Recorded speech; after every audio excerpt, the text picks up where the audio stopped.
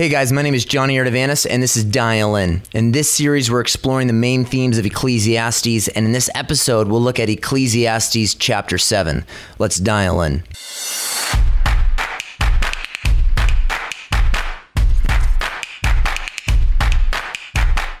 Okay, let's regroup. We are exploring life under the sun with our preacher King Solomon. He has everything you could ever want, all the power that wealth affords, all the women he desires, but he is empty and grasping for meaning in a world of futility and frustration. His wisdom precedes him. It's known all over the world, but in Ecclesiastes, he is offering for us his wisdom free of charge. He bids you to pull up a seat and hear his reflections, observations, and instructions about life in God's world. For our purposes, Solomon sends you a text. He says, let's go on a drive. You take shotgun. You might not know the right questions to ask because he's the wisest man in the world and you're just you, but he is going to process for us and we are going to absorb the wisdom he presents. We're going to skip over chapter 6 because it presents many of the same themes we have already covered. But one of the observations that we will note briefly is that Solomon once again is detailing for us the mirage and emptiness of wealth. Its pursuit might bring exhilaration, but Solomon says once you have it all, you feel like you have nothing at all. Solomon says money cannot provide what it takes away.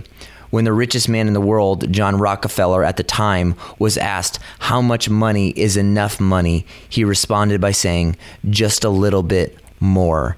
Solomon always wants more, and because of that, he never has enough. Now, as we move on to chapter 7, it might seem that what we are about to look at is a series of fragmented proverbs. But after closer consideration, we come to see that there is a unifying message here in the midst of all these statements. We will observe as we go. Well, first of all, we are going to see that Solomon is once again considering his looming date with death. So he bridges his thoughts and observations on wealth in chapter 6 to say in chapter 7, verse 1, a good name is better than a good ointment. We will stop there for a minute, but what does it mean that a good name is better than a good ointment? Okay, think with me. Biblically speaking, names are not just titles in the Bible. They represent the character, identity, and reputation of the one that bears that name. That's why Proverbs 22:1 says, a good name is to be desired more than great wealth. Names are important. They are the culmination of your entire character. Now, what's the deal with ointment? Now, oil or ointment or fragrance here in the Bible is very costly. It's not some sort of cheap Axe body spray that junior hires douse themselves with at summer camp. This is precious. Remember, this is why Judas is mad when Mary Magdalene comes and anoints Jesus with a precious nard because it was worth a year's wages. So Solomon says a good name is greater than good ointment because at the end of the day, you can have wealth and all the external things that signify youth, sex, and power. You can smell good, have white teeth, have a great body, but beauty is vain. It's fleeting. But do you know what lasts, Solomon asks? A good reputation. It doesn't matter if you smell good. If when your name is brought up, a stench enters the mind of those who hear it. Character is more precious than jewels. But now he is going to say something that's interesting, even challenging. In verse 1b, he says, and the day of one's death is better than the day of one's birth. I became a dad last year, and I'm with you. How could this be? How could the day of death be better than the day of birth? The day of birth is so full of joy and happiness, and the day of death is so full of sorrow and tears. Maybe you're thinking he's thinking like the Apostle Paul, who says to die is gain. But no. Solomon has already told us in chapter 3 that the only thing he knows for sure that follows death is judgment. He's not anticipating a heavenly home here. So what does he mean? One pastor explains that birth is all about potential, meaning that when I first held Lily Jean, my daughter, in the hospital, I, along with millions of fathers around the world, begin to think, oh, what will life look like for my baby girl? I can't wait to take her to the zoo or to teach her how to shoot a basketball. Man, one day, Lord willing, she'll get married and have babies of her own and make me a grandpa. Birth is all about potential. But death, on the other hand, is not about potential. It's about fulfillment. There are no more hopes, no more dreams, no more wishful thinking, only realization. It's all over. And while this might be a good consideration regarding birth equaling potential and death meaning fulfillment, I think Solomon is after something else. He wants you to understand something. Dial in here, wherever you are, wherever you're listening, in your car or in your room or in the gym. The day of death is better than the day of birth for one main reason. It's a better teacher. Death is an active evangelist that proclaims to you your own mortality. He's not saying that death is better than life. It's not. But he is detailing for us that when we stare at a coffin and the absence of a life once lived, our own life comes into focus. I'll explain this more, but first let's go to verse 2. He says, "It is better to go to the house of mourning than to go to the house of feasting, because that is the end of every man." Pause here. Now, feasting here represents the ultimate form of a party, a wedding. And weddings are by no means superficial. They are God-honoring, but they don't quite bring life into focus the way that death does. Death is better than birth. Mourning is better than feasting, because coffins preach the strongest sermons. No one leaves a comedy and considers the brevity of life and the inevitability of their own death. But Solomon knows that every funeral you attend anticipates your own. Every memorial service shocks our system back into reality. They tell us about the way that life actually is, not the make-believe, let's pretend manner of life, but the way that life is. Solomon encourages you. Walk past a graveyard, look at the dates on the tombstones, and find that some of them share the same birth year as you. 1992, a dash in the middle, and then a recent year. And he encourages you to be pricked by the reminder of your own looming destiny. And don't forsake wisdom as it shouts in the street. Solomon wants you to know death is not your enemy. In many ways, death can become your mentor, a friend, if you will.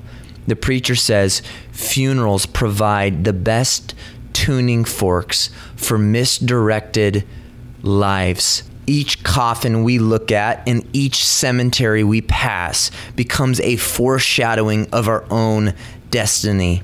At the end of verse 2, Solomon will say, "And the living will take it to heart," meaning that wise people don't live delusionally. They don't live in denial of their death. They live with this mindset. Maybe in 30 years, or perhaps in 30 minutes, I will go and meet my maker. And they ask themselves this question: what will the dash in between my birth year and my death year stand for? Have you ever considered what people will say at your own funeral? Did you live for others, or did you live for yourself? Solomon says, one day people will gather around your casket. And this is why he says in verse 4, "The mind of the wise is in the house of mourning." But the fool checks his watch at a funeral. He checks his phone. He can't wait to escape. He thinks it's boring. He's foolish because he's neglecting a life of thoughtfulness and depth. But Solomon says, death invites you to become a person of depth. In fact, David Gibson says, the living a good life is dependent upon you living in light of your death. Solomon says, I've been to a lot of great parties. I have my PhD in parties, but I've never walked away from any of them with the perspective that is provided for me from a good day at a funeral. It's better to have coffee in the graveyard than a red Solo cup at a party. Death is the object of the wise man's reflections. He allows it to rouse him to concern and to thought and to depth. The fool, on the other hand, is blind to his own destiny. He lives in denial of his destiny, and therefore he compromises and misstewards life in the present. Now, in verses 7 through 9, Solomon talks about the corruption that is rampant in this world, this side of the grave. He said that this world is full of oppression and bribery and impatience and pride and anger. This is immensely contemporary if you think about it, because this is not divorced from what we see today. But I want to focus for a moment on what he says in verse 10. He says, "Do not say, 'Why is it that the former days were better than these?' For it is not from wisdom that you ask about this." Question for you. Have you recently looked at the news on your phone or on the television and then had to look away? You shake your head and you mumble and say things like, "Why is the world so bad? Why can't it just go back to the way things used to be? Why? I can't imagine raising my kids in this environment." Solomon pulls up to a stop sign and says, "If you think like this, your mind is not aligned with wisdom if you live nostalgically in the past.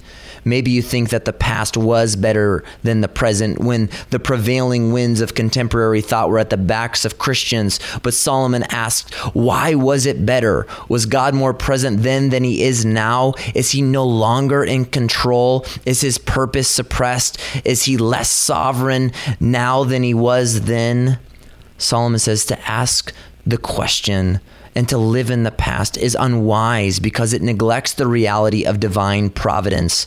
Nostalgia can often be a way for even Christians of eluding reality by not trusting God in the present or anticipating the future in faith. Additionally, Solomon wants you to know that memories are often romanticized. The past betrays us. It is never as good as your mind is telling you it was, and it's not where God has called you to live. You live in the present, Solomon says. Thank God for the past. Remember it, examine it, but don't say, why are things the way that they are? Why aren't things the way they used to be? Living in the past almost always overlooks the evils that were taking place back then as well. And this preacher king isn't fooled by the golden cloud surrounding the past. He has already declared that there is nothing new under the sun. C.S. Lewis begs us to consider that when we are pulled to the past, even just the sweet memories of our life, what is in fact pulling on our heartstrings is the future. It's heaven. It's your sense of home and belonging. This is a contemporary cry of what Solomon says in Ecclesiastes 3. We are built for home, for a place we cannot see yet. So when the flashing moments of nostalgia hits, Gibson says, it's like tiny pinpricks that we are made for another home.